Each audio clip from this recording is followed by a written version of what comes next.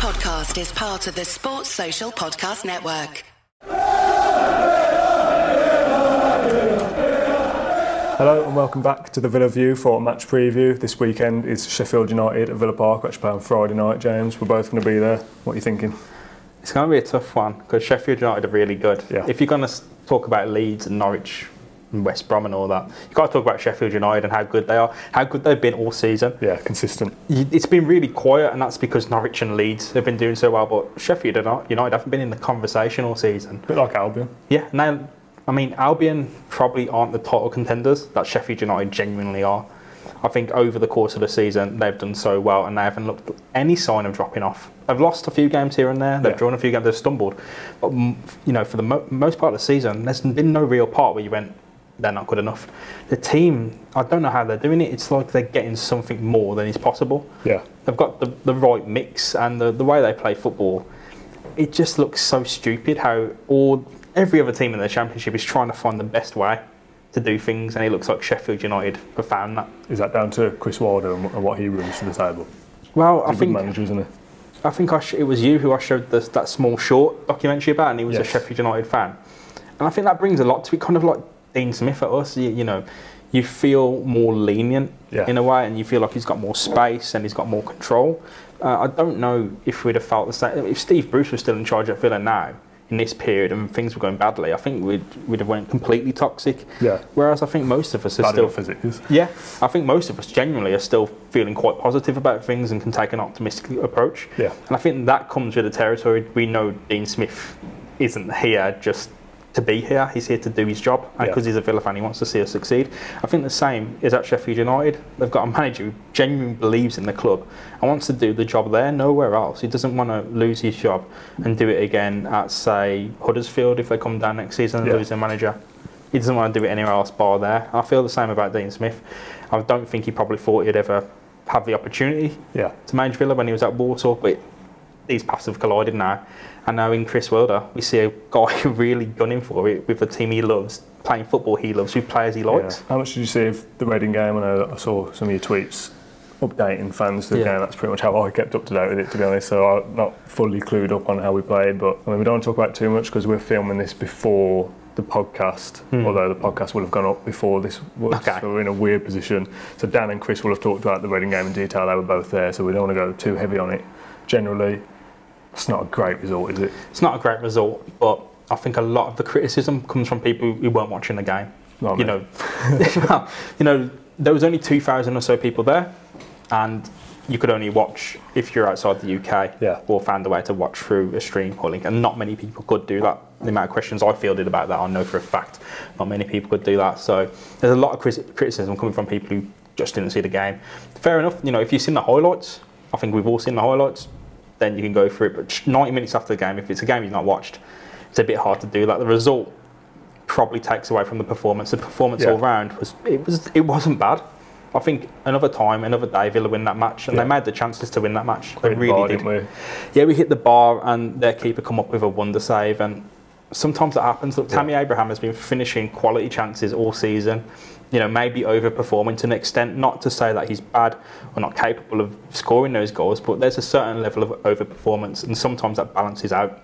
And that balances out in games like Reading, where you get a chance on the plate and you're not unable to bury it. And most games you do that. In most games you score chances you probably don't deserve. So it balances out at some point, and I think probably balanced out against Reading. But overall, the team looked like they'd improved. Yeah. And one thing in particular is the defence. It looked a lot better, and that's with Neil Taylor, Tommy Alfick, and Alan Hutton in, 3 people who are in it week in and week out. And we'll come on to the Tyrone Mings incident shortly. I mean, we could probably do a whole video about that, to be honest. The sort of general consensus I saw on Twitter was that the defence wasn't the issue against Reading. It was that possibly the midfield and the strikers didn't take the chances that we were creating. It was the rest of the team that didn't quite click against Reading. Yeah, I mean, we made the chances to win the game. So maybe it's not a case of any aspect of the team underperformed. Maybe we just didn't finish that one chance. Yeah. A 1-0 win away at Reading, fighting for their lives, and they're playing a lot better than they were. You have to take that into account. They're not the pushover team they probably were. Before the new manager came in. So I think you have to look at that and say Villa made the chances to win, and their players stepped up to stop them chances. That, in my mind, is a perfect result to be a draw. If you're going to create the chances to win the game, and their team is going to be capable of stopping those chances, it's a draw all day. So no, I don't really buy into it. I think if you have to blame anyone, you have to blame Alfie and Abraham for missing their chances. And how can you do that? You can't. It'll be grossly unfair to do that because Alfie's a defender, getting his head on the ball. I'm not going to blame him for hitting the bar because that's close enough. Yeah. That's pretty. He beat the keeper for it. That's he made that chance and unlucky. Abraham, you blame him. You have to blame him, but I can't do that. If you're going to blame someone, it's him. But I'm not going to sit here and blame the guy with 19 goals. Talking of a guy with 19 goals, a lovely segue, James. Beautiful setup. Billy Sharp's got 19, David McGoldrick 11, 30 goals between them. Comments I've had on Twitter this afternoon is stop both of them. We've got a good chance, but how easy is it to stop two strikers who've got 30 goals between them? The thing, Sheffield United won't have Scott Hogan. Yeah. They didn't play him last time, so it doesn't matter. He didn't come off the bench, do you? I don't think. But the issue is that they have an all-terrain attack. You can switch out 4 quality Championship strikers. They got Gary Medine on the bench. So if they want to launch the ball, they can launch the ball. If they want to play it on the floor, they can play it on the floor. If they want to play one-touch football, high tempo, low tempo, they can do whatever they want because they've got four genuine. On their day, each of those strikers is good enough on their own, and they've got all 4 of them. In theory, yeah. It's kind of like Villa back, when we first got relegated, when we had Hogan, McCormack, Codger, and even Gabby. God, for God's sake, when we come down, we thought everyone was going, "Oh, he'll rip the league apart." No, he didn't. Was everyone thinking? I don't know. I've heard that on the podcast. Not ours, I don't think. Nah, you weren't around. I don't think. No, but you have Gabby Bonghorst still, and he's a striker who you would have thought would have performed after relegation. You thought seven or 8 goals. You'd have thought 10's a target, surely. Surely 10 is a target. We all know what happened, so. And it didn't happen. But Villa still had that same approach. It didn't work. They tried to play them all at the same time. Yeah. We've been guilty of that even months ago under Steve Bruce, where, Codger's on now, Davis is coming on, Hogan's coming on, and you're ending games with 3 or 4 strikers playing. But even when we got relegated, we had Kozak still, and we still had Davies and Hepburn Murphy. Was Kozak there then? Yeah, Kozak played against Derby. He got subbed on, then subbed off. He was he just wasn't with it. I don't remember that. I've wiped that from my memory completely. that season after coming down wasn't good. I think we all have to. I don't know about that. Kozak did play football. Okay, someone can comment on that. No, I know. Would you say that Sheffield United are overachieving to be 4th in the table? If you it's like Leeds. If you look at the squad, no one stands out. But then with Sheffield United, you've got those familiar names of strikers, especially. You've got Ender Stevens, who used to play for Villa. You've got a lot of people who are motivated because they hit a brick wall in their career, especially Stevens. And it's almost like this band of brothers approach. Yeah. Do you think that's what the manager brings? That sort of war fight for the manager, no matter what? Definite underdogs. It's almost like in theory, the perfect Steve Bruce team. What he tries to build, I'll get the cast-offs. I'll get the underdogs, and we'll see what we can make of it. But the trouble is, he paid them loads of money. Yeah. Which is a bit different at Sheffield United. I don't think they've probably got the same budget. They're probably big spenders, all big things being said, but they probably don't have the same budget as Villa did in their day. On the peak. So I think there is an underdog approach, and they know what they're fighting for, and it's in touching distance. Yeah. Last season they could have had it if they kicked on. It fell apart. They didn't have the strength they have this season. Last season they could have done it. So this season, it's really there. And I'm overperforming. I don't think so. I think they're bang on. So we'll talk about the Tyrone Mings incident a little bit. I want to bring that round back to how it will affect the Sheffield United game rather than analysing what's happened, because since the game, the FA have said no further action because the referee saw the incident. Move on. It was accidental. Yeah, but wasn't it? I think you look at it and he's a big 6'5" bloke. The incident happens in 2 seconds or something. You can watch it in slow motion as much as you like and go, oh yeah, he's brought his leg back, he could have moved it. If it was his child underneath there, he'd have got away. It's just it's a lot of you're projecting. There's a lot of ifs about what you think happened in the heat of a moment in a contact sport. I don't know. It's a weird one because I don't know how to put myself into that position. I just look at it and go, he's not played football for however long. It's his debut for a new team. He's dropped down a league. He's not going to come and stamp on a bloke's face on purpose, is he? Surely nobody does that. It's really hard to say because only one person knows what happened. So what all of us think. The problem is we all have a lot of thoughts and we all try and use those thoughts to have an action. We want Mings to be banned or we want to defend him and him not be banned.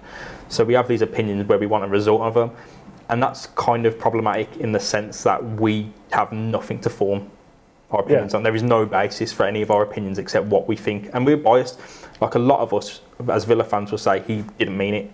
He probably didn't. A lot of Reading fans will say, rightly, that he meant it. Because it's their players left off the pitch. I know, but surely you can't go in with the mindset of a guy's going into a game of professional football to intentionally stamp on heads. That's the issue. If you think it's deliberate, and I know a lot of people who are pretty smart who think it's deliberate, and I don't buy it. The question they ask after, they say, if it's deliberate, the problem I have now is why? Yeah. Why would he do it? Yeah. And that is a massive, massive question. And none of us can answer it. No one can answer. And I saw a lot of people saying, I'm an expert in, mechanics, body mechanics, motor neurons, stuff like that. I've studied the body. And this is deliberate. And I'm like, no, how, even with all that knowledge, and I don't want to doubt your expertise, how do you know? Yeah. You don't. The people say he's got previous. The problem with that is that doesn't fly in court, though. I think that was different. Yeah, if you come at that, which one? You can't come at someone with that in court. It will get thrown. You can't just say someone's got previous in court and there was an incident before. In court, that doesn't fly. It's the single. You have to assess a single incident. And the problem with the Zlatan one before is that even if he didn't mean it, and he probably didn't mean it, it's because they'd had a fight in the match already. So it was seen as possibly it was retaliation. Even if he didn't mean it, he's ended up stamping on the bloke's head, and they've already had a fight. It's not funny. I don't know. I'm laughing. Zlatan was fine. Yeah. Nelson wasn't. True. So do you think that's part of the argument? Let's say this whole situation happens exactly the same. Mings' body movement is exactly the same, but he lands on his arm and he gets a little bruise and that's it. Do you think the injury that it just happens to be that it was his head that he fell onto, that's what makes it worse? Your natural opinions towards it are going to be influenced by the fact of how much damage it caused. Yeah. But regardless, he still landed on a bloke's head, and that is the worst case scenario. I think going back to the FA thing, they should have definitely looked into it. That's their silly rules. Even if they want to chuck it out, even if you're going to say nothing's going to happen, that ruling is stupid because we have a bloke there whose face could have been crushed, quite literally. Basically, yes, pretty much. Oh yeah, sliced up. It's bad. It's probably not as bad as his wife made out on Twitter, like he was dying, but. That's their privilege to have that, really, but he's the bloke. At the end of the day, he's the bloke who's had his head stamped on. It's not a human being, isn't it? He's got cut up pretty bad in what I think is an accident. It was like in a dog fight. Yeah. Honestly, like his face was chewed up. Yeah. It was bad, but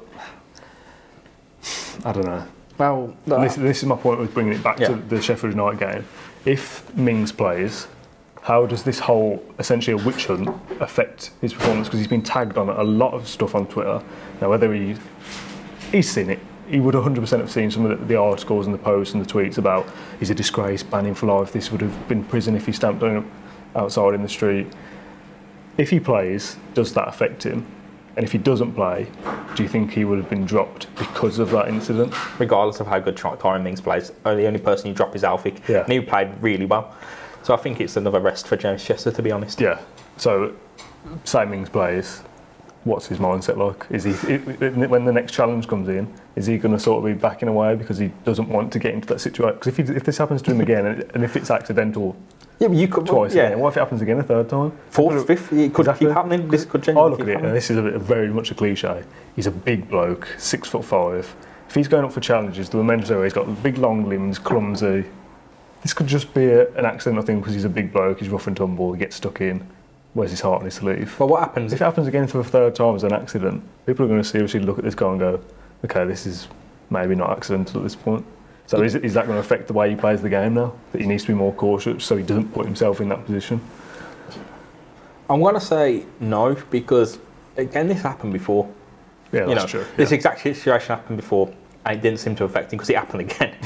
He whatever the situation was and whether he meant it, it happened again. He fell into the situation. That's either pure bad luck, or he's not afraid to stick his boot in. Which sounds horrific, but no, he's going for it. Whether he's lucky or not, he's gone full-blooded into that. It's not off the floor. It's not a 2-foot challenge, but he still went full into that, and the last one didn't faze him. Yeah. So I wouldn't look too much into it. I think we'll have to wait and see on Friday. If his performance off, who knows? But if it is off, Is it because of that? Yeah, exactly. I don't know. I think There's so many variables. Yeah, I think Villa's defence as well pretty shaky. They were shaky before Reading game. So if they're shaky at home, maybe that's more to do with just being an Aston Villa player and being in the team rather than anything else. What about the rest of the squad? Is there any other changes you'd like to see? I think the obvious one for me is Codger in for probably Adoma. Yeah, is what I'd change. I think Adoma's been quite unlucky. He's not had the same. He's probably largely done the same things as he did last season. I just haven't come off this season. Yeah, I don't know. I'm not totally sold that he will ever reach the heights that he reached last season when he scored 10 goals in however many games. He's playing on the other side of the pitch as well. He's playing on the left. I can't ever see him doing that again for Villa. I felt like that was the best of Adoma we'll see, and to sort of try and compare him back to that is probably unfair on him as well. I think Codger's a player that will carry the ball. He might, and the only downside of it is that he won't cover his fullback as much. I'd rather we have a more creative player in the side where we're creating chances. I'd rather have Codger get on the end of a chance than Adoma at this point. Yeah, I think Villa's wingers, like this goes back to Balassi, they all they ponder on the ball. Yeah. Oh God, none of them are direct. I think the most direct one you've got is Adoma. None of them really go straight ahead. Our guys will cut inside, drift around, run around. Codger's the same. Codger kind of Green. Green, yeah, for sure. Direct, but Green for sure. So we haven't really seen it at Villa. So Green and Adoma are the two most direct wingers. Al Mohammed probably more so than Adoma, but he's probably had a better output as a winger this season than Adoma, but you're just not going to do it at this point. No, I'd be disappointed to see Elmo play right wing. Yeah, again, to be honest. It'd represent a massive step down. I don't think personally he's done that bad there, but it's just the implications that putting him there has. Yeah, the connotations. Yeah, if you put him there, it signals just a what. Before the game, when people see that lineup, again, it's negative. Yeah. Personally, don't think he's done that bad. He scored 2 goals from there. He gets in the right positions constantly. No one else is doing that. But putting him there, it's almost like a defeat. It's almost a defeat before the game's even started because people are just thinking they're not fully into that team. Yeah. That's a problem when you're trying to get everyone at Villa Park on their feet again. Yeah, true. A lot of people have kind of said the passenger thing about a number of Villa's midfielders. McGinn got it. Every player, to be honest. McGinn gets it as well. But those 3 players, Whelan, Horahan and McGinn, really do give a lot for Villa. They're always, if you want players, blood and thunder players, it's usually them. Like Whelan's pressing up front, Horahan's pressing up front, and McGinn is part of the problem though? Because you don't expect Whelan to be the furthest forward midfield press, do you? There's maybe some confusion, and that only happens if you start those 3 players. Who's the man who presses? Yeah. They need to know. They need to know every single time, and their positions constantly rotate. I don't know if you've noticed, but in the midfield, it's almost like they kind of switch, and Whelan will step up, and they'll move around. So I don't know if putting a new player in there is the solution. I think it simply misses Jack Grealish too much because you've got someone who takes 3 or 4 players out of the game. You've got someone who can counter quickly, and you've got a smart player. I think Villa really do miss that. And Jack Grealish's absence, maybe it's not a case of him being unfit. Maybe he's ready. Maybe he's been ready for a month. They don't want to risk that. Yeah. Like I think we had this conversation before. They don't want to risk that, and even if it means he doesn't play against Sheffield United, it's because they want a fit Jack Grealish to finish the season and know that what they've done hasn't impacted on that. Yeah, because if Jack Grealish is rushed back and gets injured again in a few weeks, which is a very, very good possibility, and say if he gets injured for 2 months or whatever, and this is worst case scenario pretty much. If he ends up going in the summer because Villa don't get promoted, Jack Grealish might not play more than another 5 or 6 games for Villa if he gets injured again. So I feel like it's better to wait till he's fully fit and ready, raring to go. Then you chuck him back in and he plays the rest of the season, hopefully without further injury. I mean, he could still get injured, obviously. And he gives his all for however long he's here, and hopefully, I've just hit my mark, hopefully that's enough to get us promoted. If it isn't, he's done what he's done, and if someone comes in for him, then we can't hold him back another year, can we? Talk to me a little bit about El Ghazi. I feel like a player who, if he gets 10 or 15 games in a row playing in the same position, we'll see what he can offer. I feel like he's probably suffering a bit from inconsistency of where he's playing, if he's playing, sub appearances, in and out. Yeah, it's not ideal, is it? I think he's a player that we'll see the best out of if he just keeps playing. Yeah, I think like. Why are you laughing? It's just the comments about him. You see on Twitter, he ain't got it. Is this? Is that? I think he's a good player. He's a good player. Yeah, he makes things happen. He's not always the best player, but he still makes things happen. And we don't really, with Balassi gone, with Green out injured, there's pretty much him and Kodja, and they both go on and off the ball quite a lot. Yeah. So I think you've got to stick with one. And I hope it's El Ghazi. I'd like to see both though play one on the weaker side. Yeah. I think Kodja played right wing for Bristol. I think. Well, you know, if that's a plan, that's a plan. But I think Dean Smith probably favours the stronger foot. Yeah. On each side. I don't even know what foot El Ghazi is. I know he's a left-sided right player. Footed, I think. Wow. Okay, I thought he had a left foot. I don't know. Like the couple of goals he scored against Albion and Forest were right-footed, I think. But El Ghazi, I think he needs a good run in the team, a solid run in the team, because he's a developing player and he can be our player. I think buy him, take the option to buy him because it's cheap and he's fairly decent. If you can identify someone who's better, and I can't off the top of my head, go for him. You're looking at me then like you're about to ask me for a left-sided. Do you want a left-sided player? I've got no options. It's Andre Green. But then maybe you that's can the play. option. Yeah, but you can play both. You know, you need these players around. El Ghazi's young. He's decent. He's got a bit about him. Kodja's getting older. Yeah. And we have to appreciate. Possibly could not be here next season. He's got 6 or so goals this season. I think that's good, but it's not the output we bought him for. We bought him to be the Tammy Abraham type up front with 19 goals. But we're not playing him up front because Tammy Abraham's doing so well. He didn't really deliver up front last season, did he? I think he got a penalty. He was so injured and off the boil, and I think that's it. And I hate to say, he was amazing, like in that first season. So I hate to see him get shunted out of the wing because he don't really fit or belong there. But that's the way it is, and Hogan's gone for that same reason. Yeah. Tammy Abraham's just too good, and that's what we'll take from this season, I guess. Yeah. Wrap up with a prediction then, because that light is going to give at some point. Yeah. So what are you thinking? Aston Villa, Sheffield United. Give me a scoreline. You know what? It's hard because Sheffield United is so good, and Villa have been so kind of bad. Yeah, they have been bad. Well, if not bad, at least not good enough. Yeah. And they haven't performed. Basically the same thing, isn't it? No, not really, because you can not turn up on the day or just be genuinely good. And they're not awful. They just have so much go against them. Some soft shots that they're in. You know, I think they've just had a mountain of bad luck as well. Some of them shots, going back to Hull, bad shots.